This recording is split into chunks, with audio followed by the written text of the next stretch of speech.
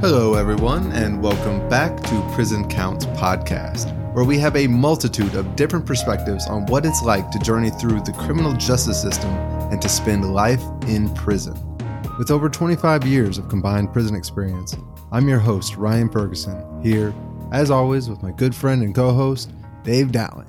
Dave, how you doing? Pretty good, buddy. A little tired today. Been working hard, staying at it. I'm excited about this week's podcast. This is the first woman ex-inmate that we've done, ex-convict that we've done. Well, and the first to air, too, because we have a couple in the pipeline. We look forward to bringing you a probation and parole officer. But today we have, like you said, an ex-inmate, and she is great at talking, telling her story. Who is she? Her name is Samantha Lander. She contacted me online through Instagram and told me a little bit about herself then. So I messaged her back and she told me a little bit about her story. And at first I thought, well, of course she might be crazy, but turns out she's not crazy, but very interesting and very educated and very articulate. So, this is going to be a good broadcast. She tells her story real well, and I think it's very exposing, of what it's like for a woman to go through the system. I'm excited about this. And it's funny, too, because you mentioned you get a lot of people on the different Instagrams and Facebooks, and we appreciate you reaching out. Some of them are legitimate, like Samantha, very cool person. And she's just so good at telling her story. Some of them are kind of, I think they're not real. So you never know what you're going to get. But we do appreciate everyone for reaching out. Keep contacting us, letting us know what you think about the podcast, what you want more of, what you want less of. Absolutely, absolutely. And we really appreciate you guys getting out there and sharing the podcast. If you just tell one person or share it on your Facebook or Instagram page, that helps so much.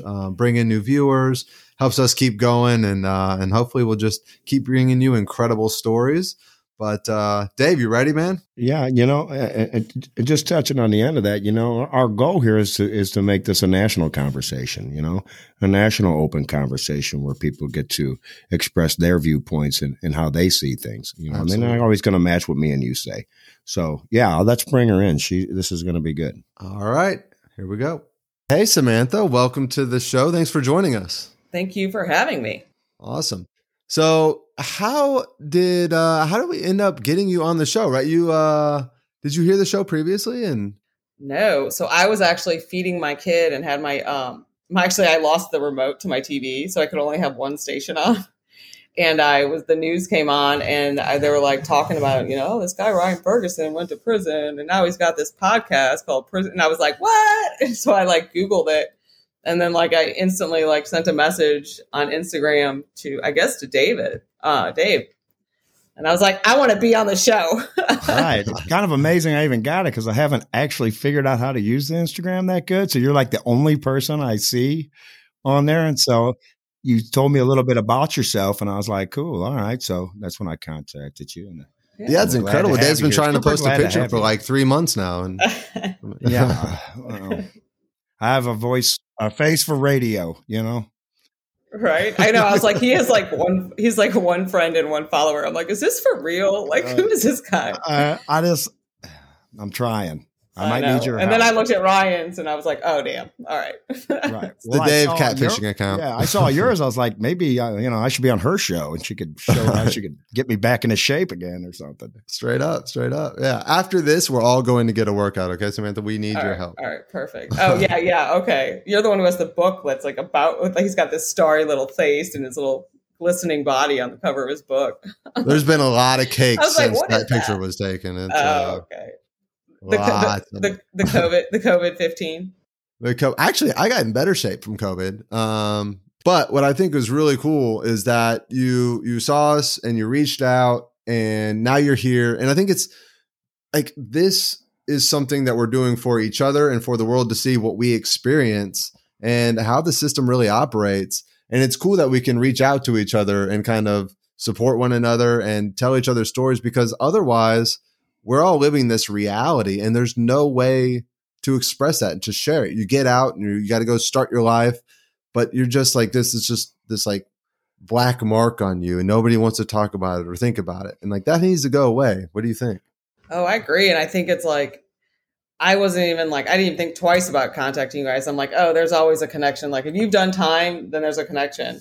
And it's like, oh my gosh, this is going to be someone like I kind of still talk to some people that I went to prison with. There's like on Facebook, there's like a group, but, I think there's definitely some sort of like bond that you have with someone. It's not like when, I know you guys know this, like when you sit down and have like lunch or something or whatever, you meet someone and you tell them what happened or you tell them your story and they're like, oh yeah, I did a night in jail one time because I had a warrant out for parking tickets. And you're like, fuck you. Like, what the fuck? Right. I'm like, what are you talking about? Like, seriously.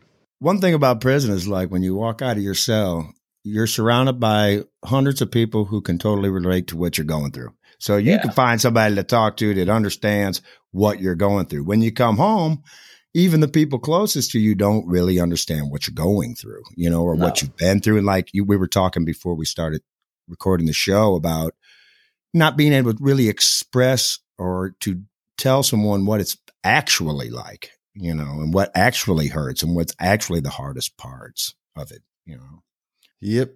All right. So Samantha, what led you to be incarcerated? Because you're kicking ass in life. I mean, you've obviously done very well for yourself and you're living a good existence. So what happened years ago? How long ago was that? And yeah, how'd you end up in jail? Ooh. So, I guess I kind of like lived this, like, I had this like mentality growing up that it was like, I'm going to live life to the fullest and I'm going to do whatever the fuck I want. Right. And so I love to have fun, but what I know now is like going to Alaska and hiking a mountain or something like that. That's fun. And that's living your life, not going and doing drugs and partying. There's no quality of life in that. So I kind of was, I was an elite athlete. I was always really like everything I did well. I kind of always had like a super entrepreneurial kind of like mentality. So running business, selling, making money, that was always something that I loved to do. And, when I went to University of Michigan and I started going out and visiting some friends out in California a lot my senior year or end of junior year. And I started partying a lot at that point, and I would bring drugs back with me and sell them to people in college. And at that point I was friends with a lot of like gay guys. So it was like a lot of the GHB, the ketamine, meth was a big one out there. So that's when I sort of got into selling drugs. And then I graduated Michigan and I moved out to LA, and my job kind of fell through at that point. And I decided I was going to become a DJ. And I did that and was really successful. I probably could have made like a successful career and not sold drugs on top of that. But that's when like sort of the selling drugs just sort of like escalated, and it just was kind of like, okay, well, I'm going to pay as long as I don't mess up my responsibilities, right? This is what my thinking at the time. As long as I don't fuck up my responsibilities and I use the money to pay for the drugs that I'm using, then it's okay, And then it got where it was just, I was selling to so many little people that it just got scary. And so I just went to like the next level. So that's when I just started selling like mass quantities of drugs to like only a few people. And that was kind of what I was doing. And then I was DJing, and then my guy got busted, who I would buy drugs from. And basically drugs were left at his house. My ex-boyfriend brought a bunch of it to my house, and I had a full SWAT raid at my house, 2 days later. So yeah. And the crazy thing is like, I quit selling drugs 2 weeks prior. It's the weirdest thing. Yeah. But that addiction you talk about to the actual substances and to the lifestyle, and then the way you try to have the best of both worlds really resonates with me. You want to have this responsible world where you have a professional life and it all looks normal. You try to think anyway on the outside, but then you have this thing, that's going to come crash it all down on the other side, and that worry and that fear just used to affect me so much. It was very hard to actually be myself, Oh, for sure. And I mean, I'm sure part of it is like, you self-medicate using drugs. I use drugs. So meth was one of my main drugs of choice. And for me, it like calmed me down. And that's why I kind of started doing it. It was like, it was Adderall for me. So I have ADD or ADHD, however you want to say it. So, and I never took a pharmaceutical ever in my life, and I refused to take any of that. And the meth, it was like, I could write a 20-page paper. Like, I graduated Michigan, like did really, really well, but I could write papers. I could do everything and like stay really focused by doing that. And then it really helped with my anxiety. So would you say, and it's interesting, you graduated college. I'm not so sure that Dave has. I certainly haven't. And so you graduated college. You could go into whatever career you want.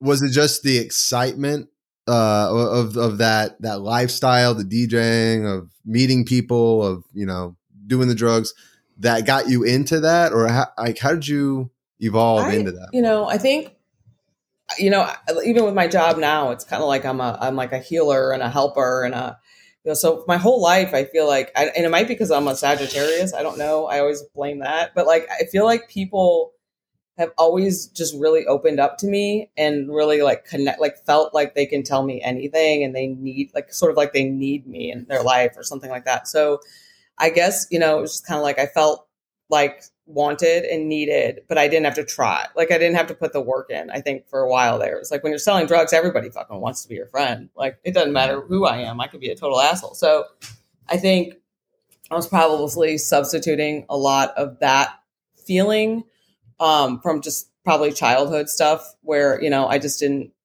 didn't, stuff with my family, or I didn't feel loved, or like in high school, I felt like it was really, really hard for me to connect with people. Like, I had a lot of friends, but I've never had a lot of best friends. Like, I haven't had a lot of girlfriends for sure. Like, all my friends have typically always been guys. So, and I was always kind of friends with everybody. So I never had that in high school. Like, I still have dreams about like the girls, like in high school, like just how cliquey it was and me not fitting in.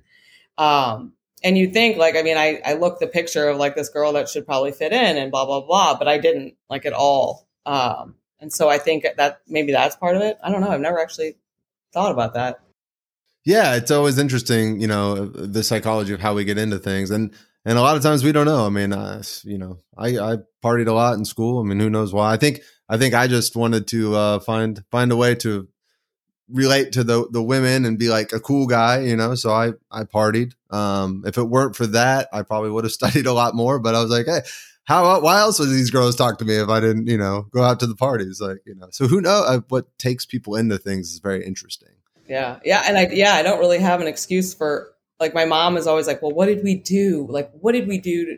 Oh, and I'm like, you did nothing. Like, I honestly, like, I have to take full responsibility. Like, I don't come from like a damaged family, really, like horrible. There wasn't addiction in my family. There was no, like, this is my own fucking deal. Right. Like, and that's the truth. Before you ever move on or get better, you have to say that. You have to say, this was me. This wasn't my mean dad. This wasn't my imperfect mother. And no, Mom, you were perfect, just if you're listening at this time. But it's you. I mean, it's my own, what was in me. And Ryan touched on that, getting over the fear and insecurity when you're younger. But when you do that, you pain makes growth. So when you're constantly avoiding that pain, when you're not growing. So by the time I got locked up at 30, well, I was still about 15 emotionally, Well, I'm glad you're up into the 20s, Dave. No doubt. Welcome. I'm getting there. So Samantha, when they kicked in the door, were you home? Yeah. So it was crazy. So when I was actually going to look at a loft, because I wanted to move out of my apartment, because I was just like, I was so paranoid at my apartment. And I was walking out out of the gate, and I remember there were like two guys sitting at the tables by the pool, and I'm like, who are they? Like, this is weird. Like, I've never seen them. It's kind of odd. And then I knew, and then I walked out, and there was a car that drove up, and I'm not trying to like label anyone, but this looked like a lesbian, like a hot, like tattoo kind of like female, like lesbian, like in this car. And I was best friends with a neighbor of mine, and she was a lesbian. I was like, well, she's out of town. Like, why would this girl be in our building? And she was undercover. And so she pulled up, and then it was like, fucking, you would have thought the fucking president was in my apartment. Like, they ripped down like the gates in the back. They had like so many guns. I remember hearing up in like their whatever on their walkie talkies, they were like, there's a dog in here. And I was like, please. And my dog is like really aggressive. And I was just like, please don't hurt my dog. Please don't hurt my dog. Like, I will get my dog. Let me go back in and get my dog. And my ex-boyfriend at the time was also there, and he was getting handcuffed somewhere else. I don't know. And they let me go up there. Like I had to crawl, like I was completely like shackled up, and they let me like crawl down and like try to put a leash onto my dog. And then I got one of my neighbors took my dog, and I just remember that was like, because my dog was my like lifeline. Wow. And then they sat me right out on the front porch so everybody could see me sitting there all shackled while they totally whole complex just sitting there. Like, I mean, I think they even put my hoodie over my head. Like, it was so dramatic. So from there, did they take you to the county jail or? So, yeah. So they did their thing. And for someone who quit selling drugs, I definitely had an excess, like my indictments, like the thickest thing ever. So after that, I went to LA County, and I just remember it was, I'd never been in a cell, obviously, like that, or well, I've been in a bunch now, but it was just gray concrete. Like it was like so isolated. Like I felt like I was in like a sardine can. And I remember just being like, holy shit. Like, I mean, you can't do anything. Like I didn't even know. I was like in shock. And I had a $500,000 bail. And they wanted me to rat out. They wanted to know where, this one other drug dealer was. And I didn't know. And I just was like, I don't know. Like, I know she used to date my guy, but I don't know where she is. So, I think they were definitely using scare tactic with the $500,000 bail, which is insane. That's super high. Yeah. For a drug case. Yeah. But I mean, and especially in LA, you would think LA County, a drug case wouldn't be that high, but it would also be terrifying to be in the county jail in LA. Yeah. And I'm almost certain that they were really counting on you to be the one to break as a woman. I mean, a lot of times you watch and see it's the girlfriend tells them, but and getting this from your experience, being a woman when you are selling drugs, it is kind of a masculine role, like being a drug dealer. When I think, ooh, a drug dealer, I certainly don't picture you, I picture dude, you know what I mean? A dude. I was just trying, this was like the lesson for everyone. That's why I did it all. But the truth is, that's why a lot of people probably like coming to you, because it felt safe. It didn't feel so criminally, you're a nice person and da-da-da. But reality is, when we're involved in that, we're that guy. I mean, you become that criminal element when you do get involved in that criminality, and it's such a stark when people find out about it. Like when you were sitting on the porch, it's like, man, now they know, like, dang, I'm exposed, and then the reality of that prison cell is very real. Yeah. Very real. How did that feel, Samantha? Yeah. Oh, well, I mean, I remember like you said, I remember I just was like thinking about my family. And I was just like, oh my God, like, what am I going to do? I mean, I didn't really know. I thought I was going to be there forever. I just thought I was going to be there. And you have no idea what's going to happen, when you're going to get out. No one to talk to. There was nobody in there. I was actually in Beverly Hills. So my first arrest. So it wasn't bad. It wasn't too, I mean, it was like literally just like a concrete room, like a tiny little room. But then there was the LA County came later. Yeah, there's nothing really nice about a room you cannot leave. No. But it was Beverly Hills. Come on. True. It's still in Beverly Hills, living it up. I was living it up. Might be an ice cold cinder block box that doesn't open, but yeah. Right. So what was LA County like? I mean, how long were you there, and what was that? I'm sure you've dealt with some crazy stuff.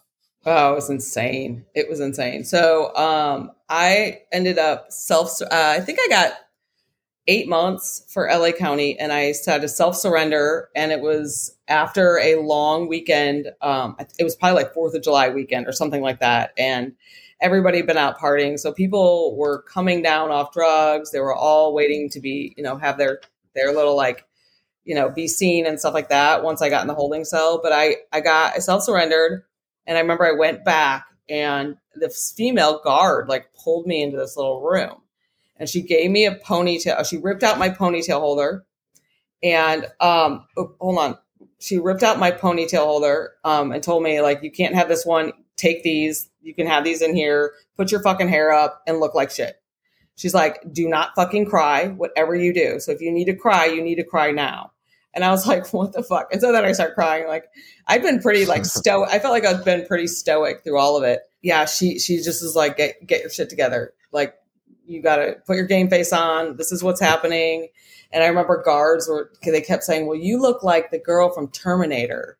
It just was like such a like surreal thing. Like, guards are trying to tell me I look like some actress as I'm about to go like to LA County. Like, it's just weird.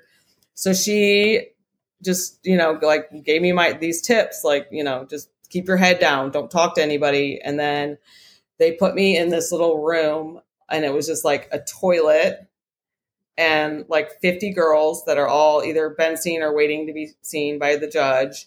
And I remember there were just like maxi pads, like dirty maxi pads everywhere. And like, someone will just get up and go shit there. Like I've never experienced this. Like, I don't poop in front of people. Like, most people can't take a shit outside their house. Right.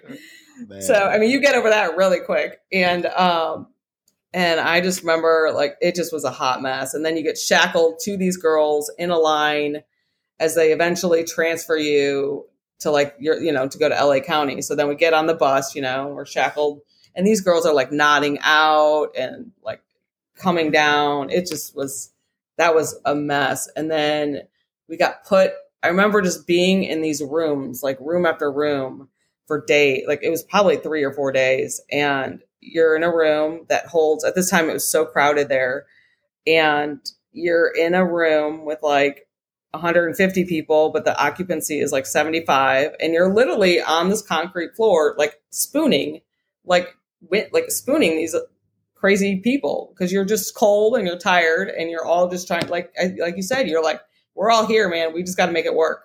Right. So I remember that was kind of like the intake process. How long were you there, Samantha, at the LA County Jail? So actually, I ended up doing 28 days total, which was great. Like, nothing, but that was the longest 28 days of my life. So I eventually got transferred into like the main area where I want to say. I didn't go to Gen Pop because I was the highest level of trustee. So they call that a banana, because we wear all yellow. So I was a banana, which means you get to go like outside of the jail to go work during the day. So I got to work at, like, one was a police station. I would go like throw away the trash every day. Like, I just try to stay busy and stay out of the holding cells or your cell as much as possible. So I can segue into a very interesting story about that. So I worked at the jail, and then I worked in the trash, and then so those are like the two. This is just how going to be like a little corrupt story. So the day that I go to the police station for work, I find a gun in the trash. So we took out the trash and stuff. So I had a substitute. Yeah, I had a substitute boss that day. I found a gun in the trash, and I reported it. And I was like, "Listen, there's a gun like in the trash." So my substitute, I could have just taken this fucking gun. So I gave this gun to my substitute boss. It wasn't who was like really be running the show. And it turns out the gun was never reported, like at the end of the story. So she has this gun. And then later that day, I go to take out the trash, right? And I find the master key to all the cop cars. So there's one key that runs every cop car, at least at that time in LA County. So I guess they'd been cleaning out offices or something, and there are like boxes of stuff, and there's just like keys in this thing. And so I tell that to my boss. I'm like, you realize what these keys are? Because I'd learned that from washing cop cars earlier that day at the police station, because you have to move the cars. So we learned that they all have the same key. So I find these keys, and then this is like all like in a 48-hour period. So then later so I told my parents, I called them that day and told them what happened on the phone. And I don't know partially if the phones, because they're tapped. So I don't know if they heard the story about the gun and then they flagged it and then they like got it, looked into that.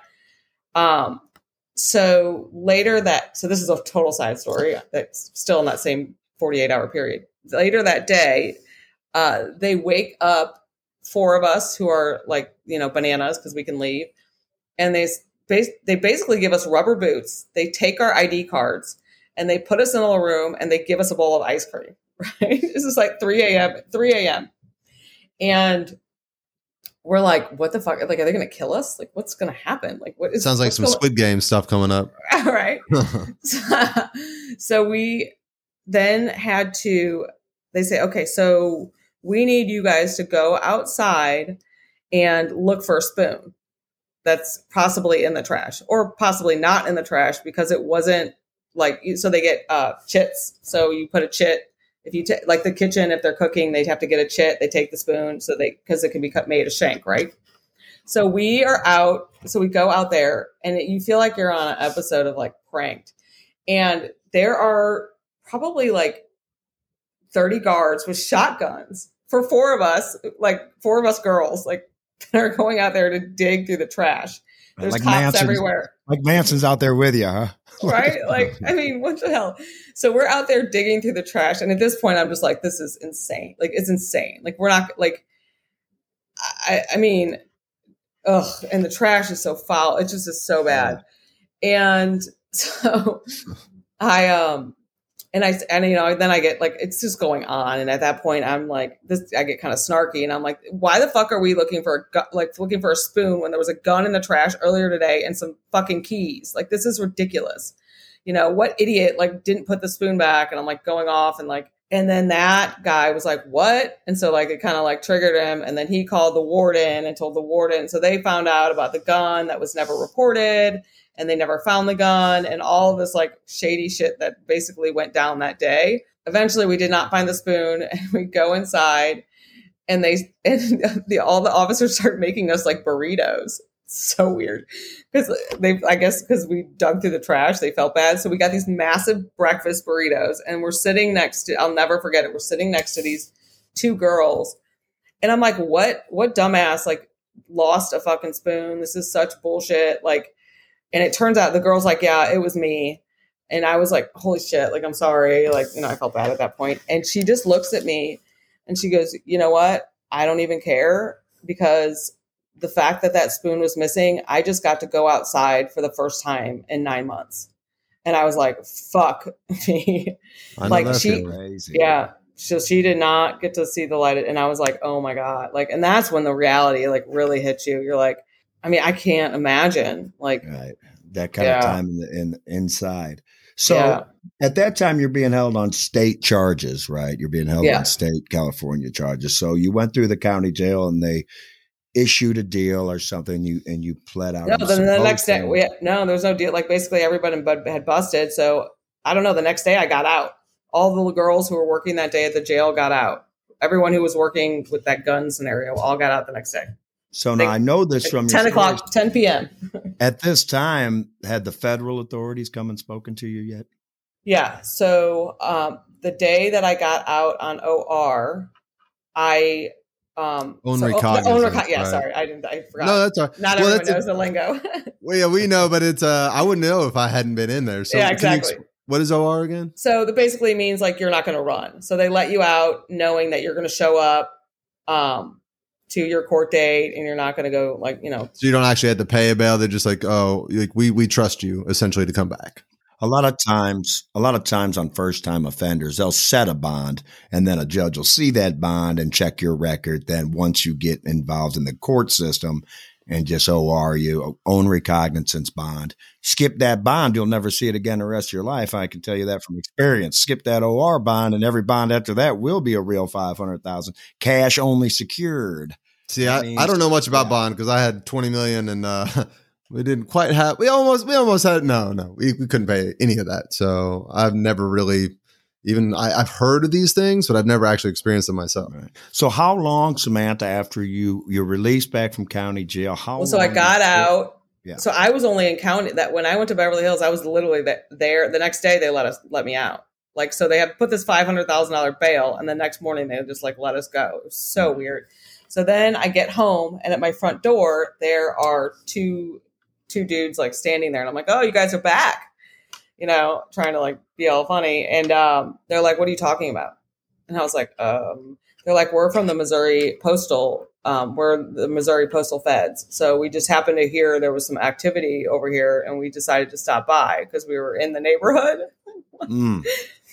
Mhm. Yeah, right. In the neighborhood. So I would say about 8 months prior to me getting busted or whatever, I got a phone call from my good friend, and she started asking me a lot of questions about drugs and how much for this? Can you send me this? And it just was like, it was just really sketchy. And I just kind of was like, I got to go. I don't know why you're asking me all these questions, and hung up. And she was trying to set me up because the Missouri feds had already arrested her. So she was selling drugs to someone. I guess she had told them that she was getting it from someone in California. And I mean, it's easy to track all this shit down, but she was, she shouldn't have said it where she was getting it at all, obviously. And then they went to her and they basically scared the shit out of her and told her that they already had me, that I'd been arrested for 7 months, and I ratted her out. I told her everything. And so she just told them everything. And so she's like, okay, I'll set her up, whatever. I got it, So they came and they're like, well, you might have a case. This is back to when I got out that day. And they basically were like, well, we know everything. Your friend told us everything. And, you may have a case, you may not. You'll just have to wait and see. I'm like, okay. So I basically waited. I moved, I did my county time, got out, got my probation transferred, moved home, got a job, I was in recovery, living my best life. Nothing could have burst my bubble. I was sober. I was happy. Even going to county, I was so happy to be out of that life that I was in. It didn't matter, as hard as it was. And I moved home, and then I'll never forget, I was getting my cable installed, and the cable guy was giving me shit because he's like, oh, you spoiled little white girl, got a gumball machine. And I don't know why this guy's even saying this. I'll never forget. And then I got a call from my lawyer, and he's like, you're looking at 22 to life. Mm-hmm. And I told the Comcast guy to get the fuck out of my house. And I remember I got into the shower, with all my clothes on. And when you cry so hard that it's it just snots, everything's everywhere. I remember, and I remember just being in there, and my parents were trying to get a hold of me, and they came over and had to drag me out of the shower. And then that was where we started that whole thing. Man, oh man. So at what point were you arrested? They never arrested me. I had to go. Indicted you? Yeah, I got indicted. Yeah. Yep. Yeah. So I just had to show up, and that's when I got out on bond, basically. Basically, I get arrested, and then I sat in a cell again, and for a while, however long, a couple hours, and then they let me out. So how did you? So you ended up in federal prison eventually. What was that process like, and how did you end up in there? So basically, there's a lot of waiting. You wait for your court dates, you wait for this, and sometimes I think they want to wait and see if you're going to fuck up. Such a good point, though, because people don't realize how much you wait on everything in this system. Oh, everything. And it's not, there's no, they have all the rules for how things are supposed to be, and how, if you get in trouble, this is what's supposed to happen, and this is the procedure. And yeah, right. The warden does whatever he wants, especially once you're in there. So eventually, at this point, you're drug testing, you're showing up for court dates, you got to get a job, you meet with whatever officers that show up, and whatever you got to do. And we, my lawyer, we're just meeting, and we're trying to knock down some of these counts against me, because it's a point system with the feds. So I already had 1 point for my county case. So that adds something right there. And it was the first year of the federal guidelines. So the feds have that point system. So let's say I've been arrested 10 times, then you're going to get X amount of points, which automatically gives you X amount of time. So if someone doesn't understand that.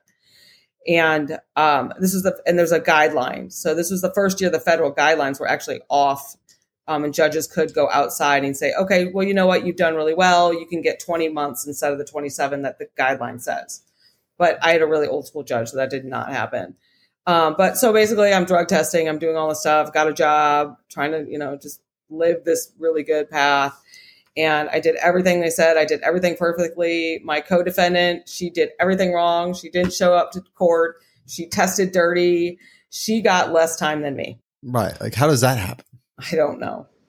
But Dave, you've seen that a lot. Oh my gosh, man. I've seen it with me. I mean, honestly, I've seen it with me getting the less time when I was the worse actor, and I've seen it with me getting more times when I was a lesser actor, so no rhyme or reason. No, I mean, it's so arbitrary. It's difficult to pinpoint. Well, like you said, you had an old school judge. Well, then you have a progressive judge. Well, then you have a very liberal judge, or you have a very, like for these cases I went to prison on this last time for basically the same cases. One jurisdiction gave me 12 years and the next one gave me 18 years because they didn't like that 12-year sentence, So what was the exact same crime word, 12 or 18? I don't know. When we talked to Pat Flaherty, he got 45 for about a third of what I was there for. So it is very, like I said, arbitrary. It's just hard to pinpoint what gets what. So how was the federal prison when you go in? What's that experience like? I would imagine it's better than LA County. Oh, fuck yeah. It's like, so with that, honestly, like it sucked.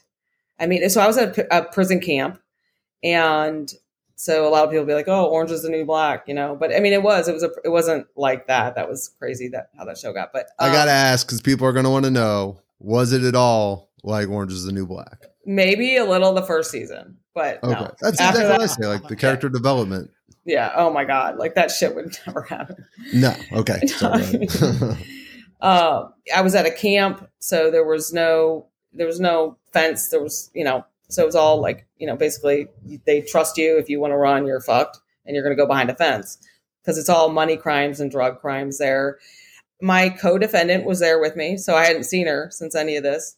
And I show up, and honestly, this is so like you guys say that bond. Like I didn't even care. I was like, you know what? Shit fucking happens. I get it. You were scared, but I am so glad. I have chills right now just talking about it. Like I just hugged her and was like, oh fuck. Like I know you. I'm not gonna cry. Like I was like, literally, it's like. I was like, I can do this. Like, I've got you here. Like, she was like I said, I don't have a lot of girlfriends, and she was my best friend. And then I made the best of it. I got a job in landscape, and I learned, I am licensed to drive a genie boom, a backhoe, a road grinder, a bulldozer. Every day I'd go into my boss and I'd be like, what are you going to teach me? Like, I just teach me how to do something. Like I can change the oil on a car. I can, like, you name it. I can probably do it. That's awesome. Did you start working on your physical fitness while you were in there? So I've always been like an athlete, but yeah, oh my God, I can't, like, all I did was live on like an elliptical or a treadmill, and and they have like a track, you like little hamsters. We just walk when it's like everybody hibernates in the winter, right? And then all of a sudden it's like, it's not winter anymore. People just walk this track. You just walk that track all day. Everybody's just walking that track, with your little FM/AM radio. Was there camaraderie between the women in there? Because like in the men's prisons, it's like you have your friends, but everybody's kind of separate, and everybody has they want to do their own things and think they're the boss. Like how did it feel in that sense in the female penitentiary? So there were there's like two dorms, and so one of them has all the drug treatment kids, women in it, and the other one's like just balls to the wall, like do whatever you want, that dorm. So I started out in that one, and there's definitely like, it's kind of like high school. Like you got your groups of people, and then it's a lot like high school. Yeah. And shit like goes down. Like you'll hear some shit going down in a closet, you'll wake up to it. So that's where you'd like experience like more like the roughneck stuff. But like I said, like at the end of the day, like I remember there was this older woman that was super sick. Like everybody just will help you. Do you feel like you were ever like tested in there? Did people? Oh fuck!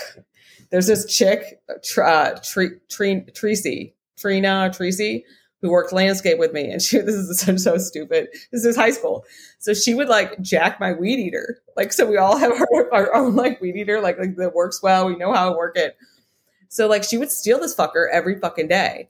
Like if she got to work before me. And one day, and I just was like, oh my God. And so one day I like took the gator out there where she was working, and I was like, give me my fucking weed eater. It's like, I was about to go down over this thing. And she just like ignored me. She's just one of those, like, just an ignorant person. Just like, there's a lot of irrational people there. Like, oh yeah. Like they can't even, like, you'll be like, that pen is blue, and it'll be a blue pen. It'll be like, it's a pencil. No, It is a pencil, and they'll just be like, want to fight, and they just can't even. Sometimes you just wonder, it's like, are you being this way for fun, or do you really think this? It's crazy. Prison definitely teaches you how to pick your battles. You know, like, yeah. We'll and it's like a billion personalities thrown into a bucket. Yeah, and you get to learn how to really pick people out real quick. Like the first 3 or 4 words come out of your mouth, like, no, not you. No, you stand kind of right. It's like Bumble. It's like no, swipe. not you. No, yeah. But I'll never forget. Too prisony, not prisony enough. Too prisony, not prisony enough. I'll never forget. So then one day we were like, we got a new warden, and he wanted us to hose down like with a fire hose, like just the concrete. So here we are, like hosing the concrete. But if you've ever held a fire hose, it's like you need a couple people to hold this thing. Yeah. So I'm in the front of this, and that girl Tracy's in the back or somewhere on it, and she just decided to let it go, and the whole thing like goes fucking flying. And I was like, I turned that fucking hose off and went the fuck off. And I was like, that's the only time I can say I actually was about to fight someone. Like I was like, you've compromised, our team. You could have hurt everyone. It was like, I was so worried about this hose hurting everybody. And I was like, you know what? You can't fucking do this shit. And I just like got in her face, and my boss is just sitting there going, Sam, like, back the fuck up. I'm like, you don't want to do that. And I'm like, And she, like, my boss just came and like fucking dragged me away. But I was ready to go. And she never messed with me again. Nice. So Samantha, okay. So you did that time. And after your release, I'm assuming you went back to your family's house or something. Did you? I did. Yeah. My family was great. How was that? Like I know before we talked, you talked about your dad and how difficult it was for you. Yeah, it was, my family was awesome. Like I actually lost my visits for 6 months, which made it, I don't know if you guys experienced your family visiting a lot, but it makes it so much easier when you don't see them. When I would see them, it was like, I don't want to hear about what's going on outside. I don't want to hear about how I fucked up my life. Like I'm trying to work through that shit right now. And I just felt bad that they'd have to drive to go see me every weekend. So that was sort of a blessing in disguise. But they came, every weekend, and they were like, they'd ask about all the women. They'd want to hear their stories. They were super supportive. They were never judgy. My dad got really, really like, became like a prison advocate. Like he would, I know he would like listen to all this stuff in his car. I remember while he'd had like a 5-minute drive to like work. And I know he'd just sit there and like cry the whole time. And, after I got in trouble, he couldn't he's a doctor and he's a healer and he knows a lot. And so he just couldn't understand why the system didn't go the way the system was supposed to go. Like, why are you getting 6 months for this little thing that happened of like losing everything when all these other girls get this? You're only supposed to, like, this is your first strike. You're not supposed to do that. You're not, like, he couldn't process it. Like it was so, and I'm like, Dad, you have no control. You have to let it go. Like, and that's what I had to tell my parents is like, we have no control. Like, you're going to go through it. It's going to be done at some point, and you're going to come out either better or worse in the end. And we're all going to be better because we went through this, And yeah, I got out, moved home with my parents. And I mean, I was like so rehabilitated. Like I did that drug program. And like, I mean, I was like I could communicate so well. I mean, I'm definitely not probably like that anymore, but it's definitely, the stuff that I learned was incredible. Yeah. And it's neat when you're there. And one thing about prison that I hate to say enjoy, but that I'm grateful for was, I learned how to be me again, like to just be myself without having to rely on any kind of phony backstory or any kind of a controlling substance where I could control others or it controlled me. I was just me, and it was easier for me to live again, So when I came home, all the people that loved me before all that began got to meet me again. And it's been very exciting, really, Yeah, it's funny. I remember my parents being like, we got our daughter back. Because like when I moved to LA, like I knew I was doing wrong. And so I just, every time they'd call, I would ignore the call or not talk to them. Like, and I was always fucked up. So like, I couldn't really have a conversation with them. Right. But yeah, it definitely, it's an experience. And like looking back, I mean, I know you guys did a lot more time than me. So it's like, I look at like 27 months, it like now it's like nothing, but it's what I needed. It's what I needed. Like, but I didn't have a kid. Like my roommate had a kid, and I can't imagine, like, her mom died while we were there, and she didn't get to furlough out to see her or go to the funeral because the warden just, they do what they want. You're technically supposed to be able to either go visit your family while they're alive or go to the funeral. She didn't get to do either. Her son, she had been in like that biker gang and Hell's Angels, and like her son was being like brought into that, and she had no control. She didn't even know who was watching her son. Like, it was just like watching her go through that. Now that I'm a mother, I think my experience would have been totally fucking different. Like, I can't imagine. Totally. No, I'm grateful when I was there. I didn't have any children either. And my father died when I was there, and I wasn't able to attend his funeral. And that's something that sticks with you forever. I remember the day he died. You don't even know what really to say. You don't want, because if you start showing too much emotion, at least where I was, they'll lock you up. I mean, they'll put you in the hole until you can start looking like you're not going to freak out on staff or anyone else. So I just kept it all inside, talked to a couple close friends, and that was it, and it's been with me all my life, for the rest of my life. So now you're a fitness trainer, though, right? You're a fitness instructor? Or? She's evolved. I've evolved. So I got out. And I actually worked at Support Dogs, which was a program that was in prison. So they actually hired me when I got out. So I worked there, and then I decided to become a trainer. And then I train people, but I actually do like a lot of, it's kind of like functional medicine basically now. So that's sort of like my main gig. And then I also train people. Well, where can people find out about this? Is there somewhere they can look and see what you're doing and what you're... So I am on Instagram, all over Instagram, at CFit Living. And then my website is www.cfitpt.com, or on Facebook under Samantha Lander. I'm all over. Awesome. And your Instagram's great. You got some great videos up there. Scroll through those. I'm just trying to be as good as you, Brian. You're on it. It's a learning process, right? Please don't inflate him anymore. I mean, I can't turn on TV without him. My lip. No, hey, this has been one of the most interesting interviews we've had. Seriously. I really enjoyed. You were very articulate, and I think describing what you went through, and that's not an easy thing to do. No, in a short amount of time. I mean, I'm certain you could write a book about it. I know. I need to stop. I say it every year. I'm like, I'm going to write that book.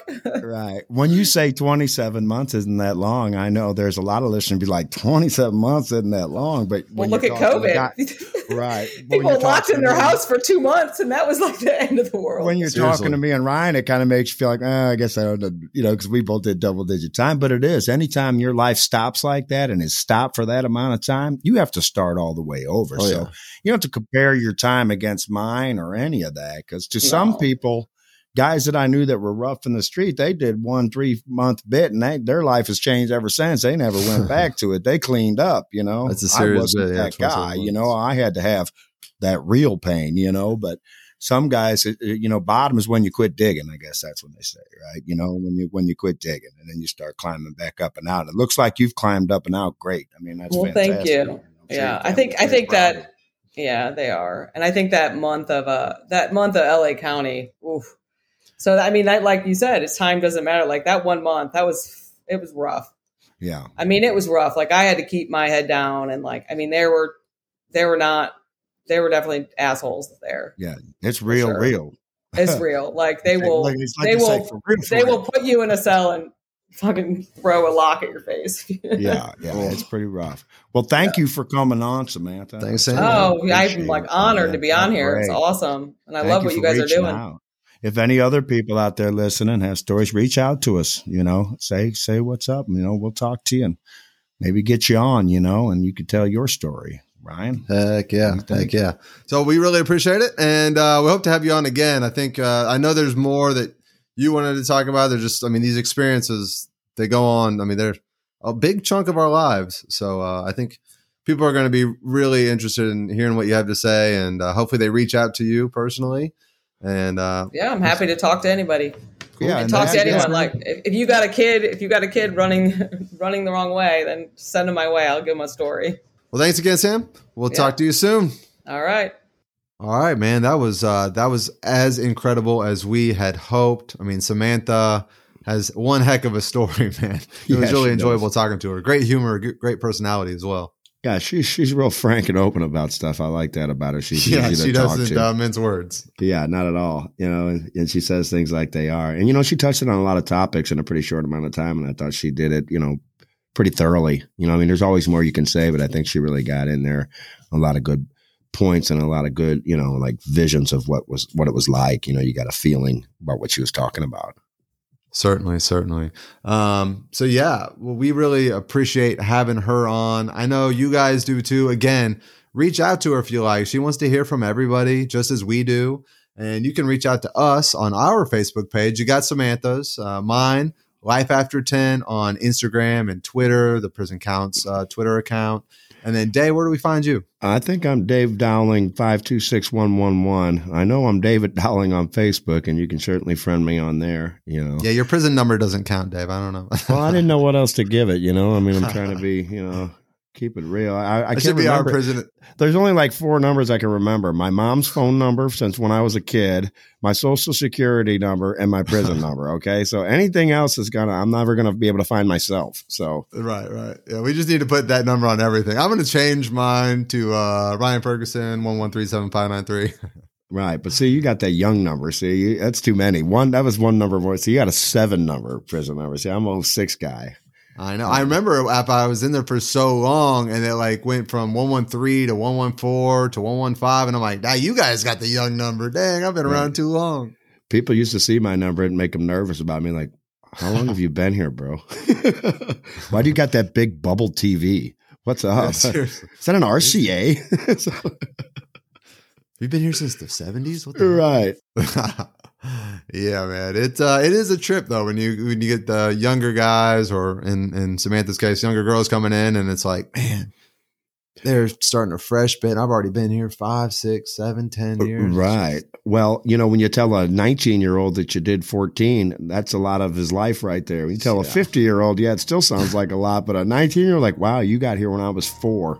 Now we're Sellies. Like, dang, yeah, that puts it in perspective. That is, man. It's wild. But again, we appreciate you guys. Thanks for listening to another, what we think is an amazing episode, of course. And yeah, like we said in the beginning, please share. It helps so much, and we definitely want to hear from you. So we'll leave it with Dave. That's it, See you count time, noon on Sundays, Eastern time.